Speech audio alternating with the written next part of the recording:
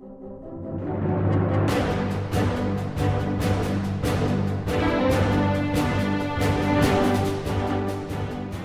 to the Verse by Verse podcast, a ministry of the Friendship Congregational Bible Church. I'm Richard Church, the teacher on Verse by Verse, and I'm glad you've joined with us today as we study together God's infallible Word, verse by verse.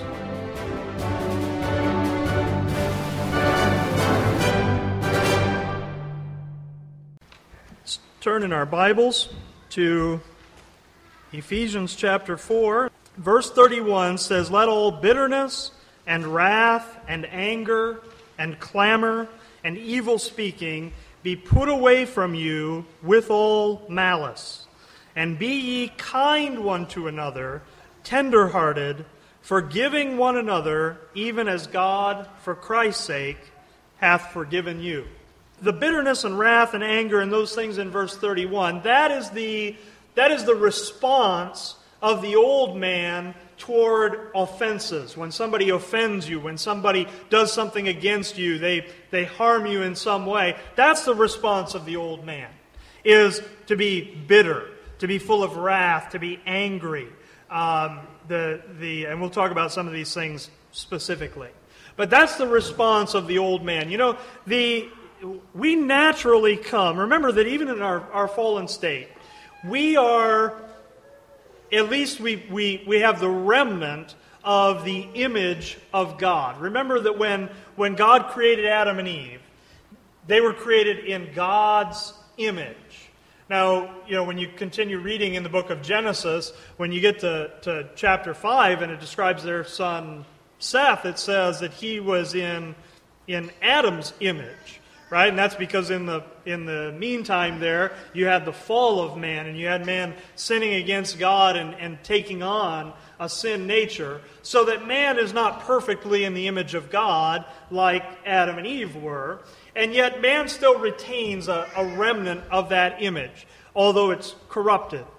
And so many of the things that are considered the best things in man really are the remnant of that image of God. Man is incredibly creative and inventive, and that's a reflection of the Creator God. Okay? And likewise, man, even in their sinful state, has a very acute sense of justice. Right? You don't have to teach that to little children. That's one of the things that little kids learn to say right away is, "It's not fair." Right? It's not fair. I haven't been treated correctly. That's really what they're saying. It's not fair. And that's a reflection of that sense of justice. Now the thing is that in our fallen state, we always tend to kind of bend justice in our favor. When we've done something against somebody else, well, that wasn't quite so bad. But when they do something against us, they're going to pay, right? And we insist on justice for ourselves, but we don't worry as much about justice for somebody else. Okay? And here the idea in these things that are mentioned in verse 31 is that when somebody is sinned against, when you've been sinned against, there's a lot of different ways you can respond to that. But the natural way to respond is to say that person needs to pay. And very often, we don't have any way to make that person pay. Most of the ways that somebody might sin against you, it's not necessarily the kind of thing where you could take them into court and force them to pay that way through some kind of a legal judgment or something. And you don't really have any way to force them to pay, and so you find other ways to make them pay. Right? And so you're going to make them pay by breaking off the relationship with them, by being bitter toward them, by being angry toward them, by having malice toward them. These things that are listed in verse 31, first of all, the bitterness. You know, it's that term bitterness, here it's used in the sense of an attitude towards someone, but you know that the word bitter also is a taste, right? Not usually a very good taste. And in fact, that's true in English. It's true with the Greek words as well. In fact, the Greek word there that's translated as bitterness literally means poison. And, there's often an association there between bitterness and poison. Most poisons are very bitter. And in the old days, the kings and royalty, they would have tasters. They would have food tasters that would taste their food before they would eat it to check for poison. And it wasn't so much the idea that the taster would die, but he would look for those tastes that just seemed out of place. And often poisons have a very bitter taste. And it's no accident that you have that connection between those words. That's what bitterness is. When you're bitter towards somebody, it's something that poisons that relationship. And so he says he lists bitterness there. Clamor. A clamor is an outcry. It would be when you go out and you are going to try and get, you have a problem with somebody, you dislike that person, but you're going to go out and try and get other people to dislike them as well. That kind of thing. And evil speaking. Now, the word there for evil speaking is literally blasphemy. Okay? And that word blasphemy, it means to speak against. All right, now, normally when we use the term blasphemy, we're talking about somebody who's speaking against God. And here it's not talking so much about speaking against God as it is about other people. And so the translators, rather than putting it as blasphemy, they put it there as evil speaking. And, going out and spreading lies about somebody, or sometimes even spreading truths about somebody. The book of Proverbs talks about how a friend covers a matter. They don't go and tell everybody every bad thing they know that somebody's done. Sometimes there's a time where you don't have to go and tell everybody those things. And here, evil speaking there is listed as one of those things. And he says to put all those things away from you with all malice. And, these are things to be very careful about because, again, often when we participate in these things, we feel we're being just, right? So we convince ourselves that really what we're doing is just because look what that person did against me. And it becomes this corrupted sense of justice, which says I'm going to make that other person pay. Maybe I'm going to make them pay by going out and telling people bad things about them. Maybe I'm going to make them pay by being passive-aggressive toward them, where I don't just directly confront them, but I'll be working against them kind of in secret in the background.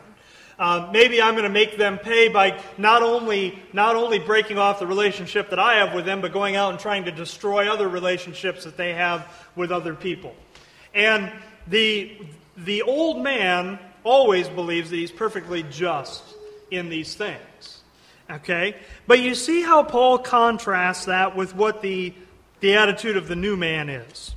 And so verse 32, the contrast, he says, put all those things away. Put away the malice. Malice is where you're going to seek someone else's hurt. You're going to seek their detriment, whether it be in a direct way or an indirect way. Paul says, put all those things away from you, and instead he says, be ye kind one to another, tender-hearted, forgiving one another, even as God, for Christ's sake, hath forgiven you. And so that's just the opposite of that. You understand that if you're, unless you're a hermit out in the wilderness somewhere, if you're around people are going to offend you. Right? Just like you're going to offend other people. You're going to sin against other people, and they're going to sin against you. And if you go around all the time, always seeking justice for everything somebody does against you, you're going to live a very unhappy life. Okay? And that, that's our natural inclination. And again, justice, God is just, right? God is just. And God requires a payment to be made for every penalty.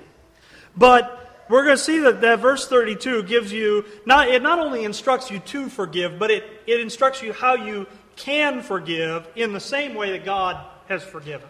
Paul here, his comments are primarily directed toward believers dealing with other believers. There's other verses that talk about how to deal with unbelievers. But here it's primarily believers dealing with other believers. That's why he says, be ye kind one to another. He's writing to these saints at Ephesus. He's not writing to the unbelievers at Ephesus. He's writing to the saints at Ephesus. And he tells them to be kind one to another, tenderhearted, and to forgive one another.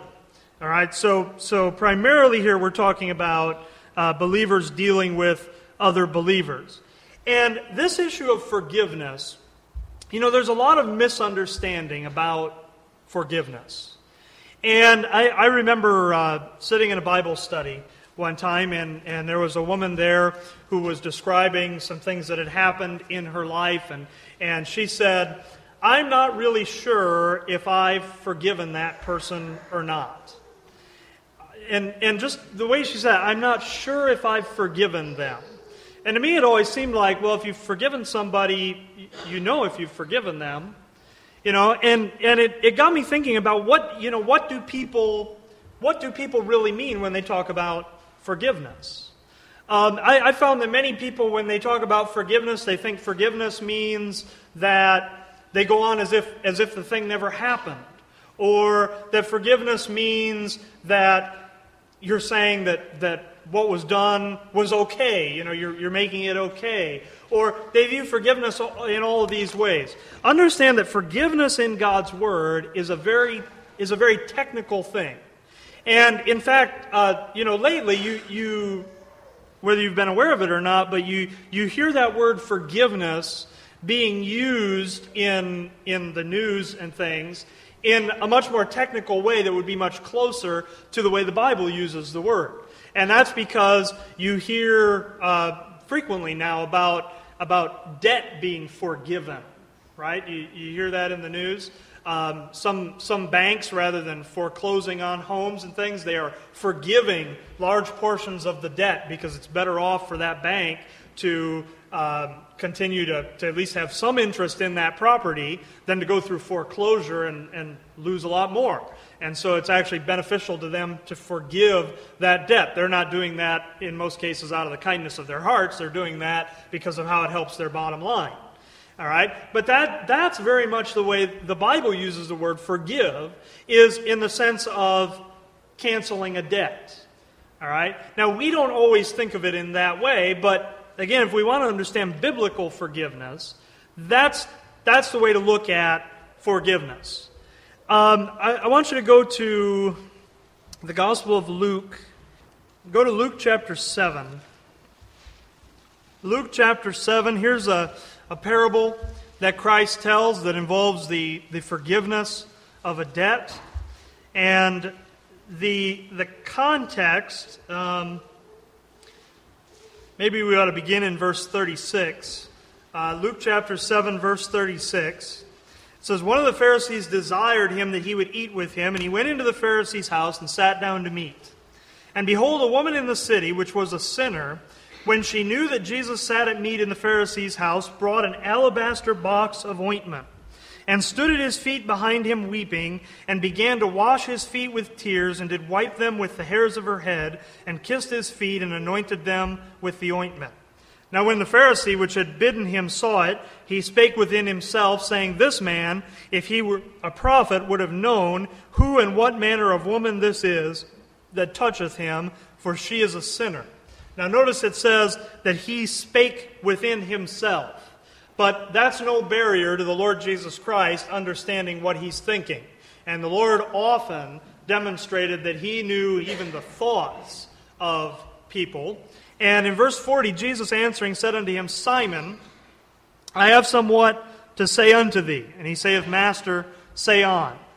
There was a certain creditor which had two debtors. The one owed 500 pence and the other 50, and when they had nothing to pay, he frankly forgave them both. Tell me, therefore, which of them will love him most? Now you see what the forgiveness is. It's not a forgiveness of a sin. Here it's a forgiveness of a debt. Right? There's these two debtors. One owes 500 pence, the other owes 50 pence. One has a large debt, one has a small debt. And it says that he forgave them both. He canceled their debt. He knew what the debt was, and he canceled the debt.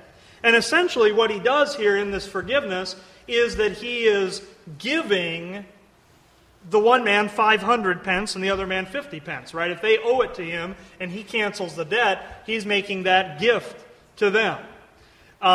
There's a couple different Greek words in your Bible that are translated as forgive. The one here in this passage has the idea of giving a gift. It's charizomai. It means to give a gift. It would be closely related to that word charis, which is grace in the Bible. And here he forgives them that debt. He writes off their debt. Simon answered and said, I suppose that he to whom he forgave most, he said unto him, Thou hast rightly judged. Remember, he asked him, who's going to love him more? And Simon says, the one to whom he forgave most. He turned to the woman and said unto Simon, Seest thou this woman? I entered into thine house. Thou gavest me no water for my feet, but she hath washed my feet with tears, and wiped them with the hairs of her head. Thou gavest me no kiss, but this woman since the time I came in hath not ceased to kiss my feet. My head with oil thou didst not anoint, but this woman hath anointed my feet with ointment. Wherefore I say unto thee, her sins, which are many, are forgiven, for she loved much, but to whom little is forgiven, the same loveth little. And he said unto her, Thy sins are forgiven. And they that sat at meat with him began to say within themselves, Who is this that forgiveth sins also? And he said to the woman, Thy faith hath saved thee, go in peace. And so here he in telling this story, demonstrates that when somebody has much to be forgiven of and they're forgiven, they're going to love all the more instead of the one who had little to be forgiven of. And Christ compares her with this Pharisee who didn't do all these things for him, but this woman who was a sinner, who was a known sinner that apparently everybody there knows what kind of woman she is, and so much so that the Pharisee is surprised that Christ even allows her to touch him. She loves much because she was forgiven much, just like the man with the greater debt loved more than the one with the smaller debt. And so you see here that in the forgiveness, in the parable that Christ tells, there is an accounting that has to take place before the forgiveness can be given. Because if there's no accounting, you don't know what's being forgiven. And so here, in the parable, the two men, it was known what the two men owed. And there the creditor decides to forgive that amount, to forgive what is owed. With the woman here, when Christ says to her that her sins are forgiven, he knows what all of her sins are. He knows how she's disobeyed the law. He knows how she is worthy of judgment. And I'm sure Christ had in his mind there a specific amount. There was a specific degree of judgment that was due to that woman because of her sin, and Christ forgives her sins. Now, understand that the Lord Jesus Christ could forgive people's sins in a way that you and I cannot forgive sins.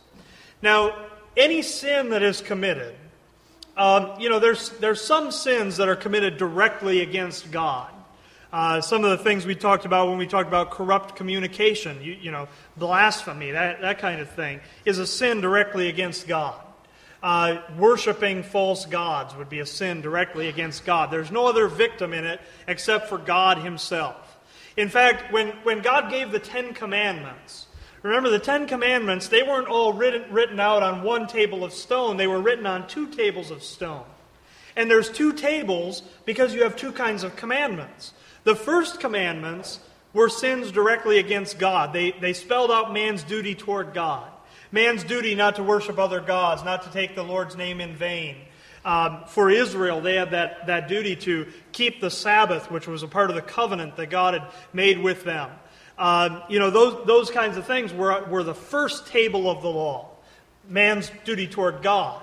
The second table of the law was man's duty toward man. Not stealing, not killing, not bearing false witness, those kinds of things where you're sinning against another person. Now, understand that when you sin against another person, you're also sinning against God. So God, any sin is a sin against God. And some sins are sins against other people. You cannot stand in the place of God and forgive people for what they've sinned against God. Christ could. The Lord Jesus Christ could because he was God in human flesh. And that's what they're marveling at. If this woman had sinned against Christ in some way, and he said to her, "I forgive you for what you just did," they wouldn't have had a second thought about that. That, a person can do that. You can forgive someone for how they sinned against you. But here's a woman who's never done anything against Christ, and he says that her sins are forgiven. And what he's really doing is he's expressing on the behalf of God the Father forgiveness toward this woman. And that's why they ask the question. They say, "Who is this that forgiveth sins also?" They marvel that he would dare really to stand in the place of God and tell her that her sins are forgiven.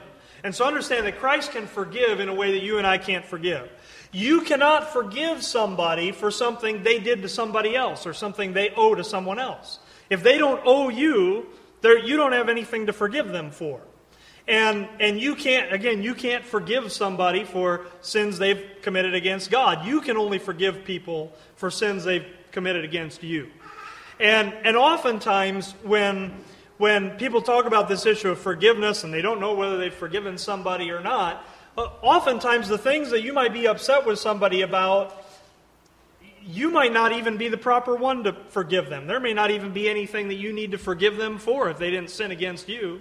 If they sinned against somebody else, sinned against some friend of yours, and you're upset with them because of that, it's not your place to forgive them. You don't have anything to forgive. They didn't do anything against you. Right? You can only forgive for what's been done against you. And so the issue here is that there is this accounting that takes place before the forgiveness can be offered. And that is very often why people don't understand forgiveness, or they wonder whether they've truly forgiven somebody or whatever. Before you can forgive somebody, you have to figure out what is it that they justly owe to you. And, in some cases you can go back to the part of God's Word that deals with justice and demonstrates God's justice to understand what is really owed. And, of course, where you find the justice of God is in the law. The law is a very, very just system. And when it comes to, let's say, for instance, that somebody stole something under the law, the penalty was, in most cases, that they paid double restitution. That was the penalty. Okay?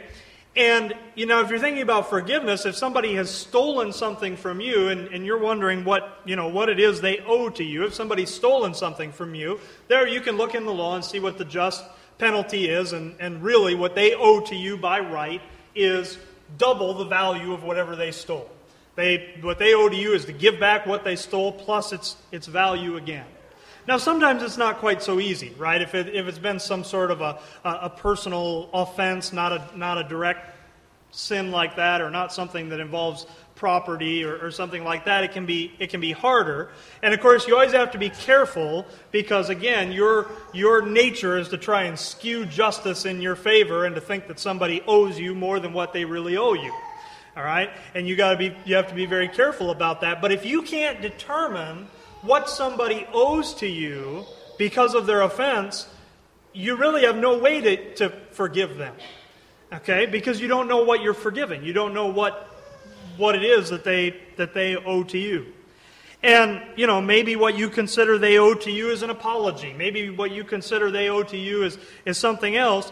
But forgiveness then is, after you've determined what it is that person owes, forgiveness is to say, I'm not going to require them to pay that. I'm not going to allow that to affect my relationship with that person. I'm not going to approach that person anymore as them owing me something. I'm just going to treat it as if they've actually given me the thing that they owed me. Right? That's what forgiveness is. Nothing more, nothing less. Now, forgiveness does not mean that it's as if the offense never happened. Right? If somebody steals from you and by right they ought to pay you back and pay you that restitution, and you decide to forgive that, debt, it doesn't go back to as if it never happened. Right? It is going to affect how you deal with that person in some ways. Right? If you're an employer and you have an employee that has stolen from you, you may forgive it and allow them to keep their job, but it's probably going to affect what duties you give to that person in the future. right? Just out of prudence sake. And so forgiveness is not as if the thing never happened. And that's why some people they'll wonder, did I really forgive? Because they'll think, well, maybe I've forgiven the person, but I still don't trust them fully or whatever. But those things don't confuse that with forgiveness. Forgiveness is you determine what the debt is and you choose not to require them to pay the debt. That's what forgiveness is. Now, if you go back to our text, go back to Ephesians 4, verse 32 says, "And be ye kind one to another, tender-hearted, forgiving one another, even as God, for Christ's sake, hath forgiven you." Now, you have a way, as a believer in Christ, to forgive even beyond what we've talked about so far, even beyond just figuring what the rightful debt is and canceling the debt. Here it says that you can forgive and that we ought to forgive one another as fellow believers, even as God, for Christ's sake, hath forgiven you. Now, how did God forgive us? It says He did it for Christ's sake. For Christ's sake. God forgave us because He didn't just cancel the debt, He actually paid the debt in the person of Christ.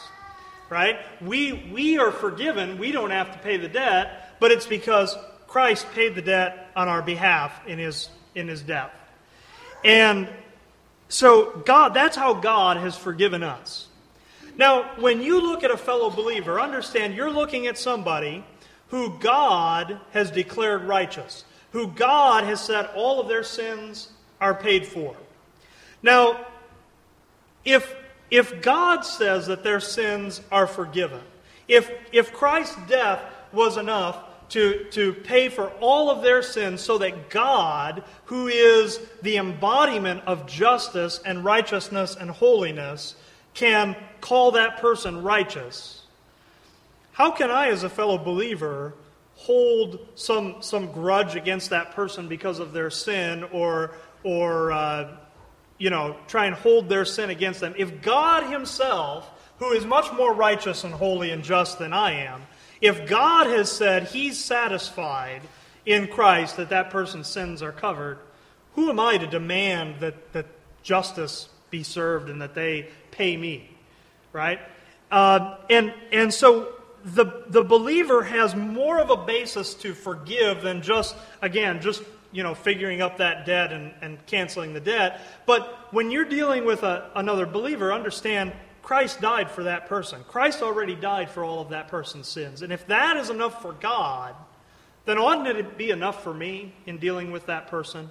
That the two of us are both in Christ. That now again, it's going to be different for an unbeliever, right? It's going to be different, and there's other verses that would talk about the unbeliever. But we're in this passage that's talking about fellow believers. And can't I deal with that fellow believer if God's willing to look at them as righteous? Can't I choose to look at them in that way as well?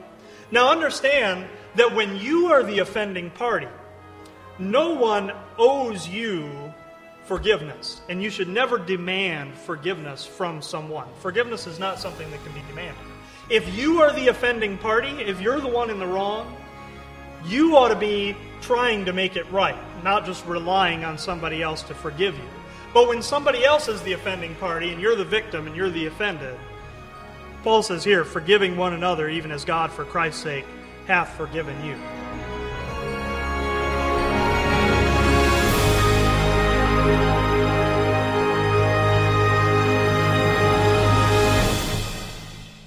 Hi, I'm Richard Church, the teacher here on Verse by Verse.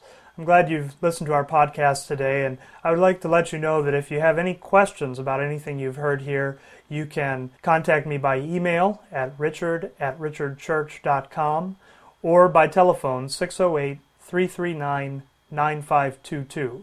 I also encourage you to check out our church website at www.friendshipbiblechurch.com. Thank you for joining us today, and our prayer is that this program would be a blessing to you in helping you to grow in your understanding of God's grace.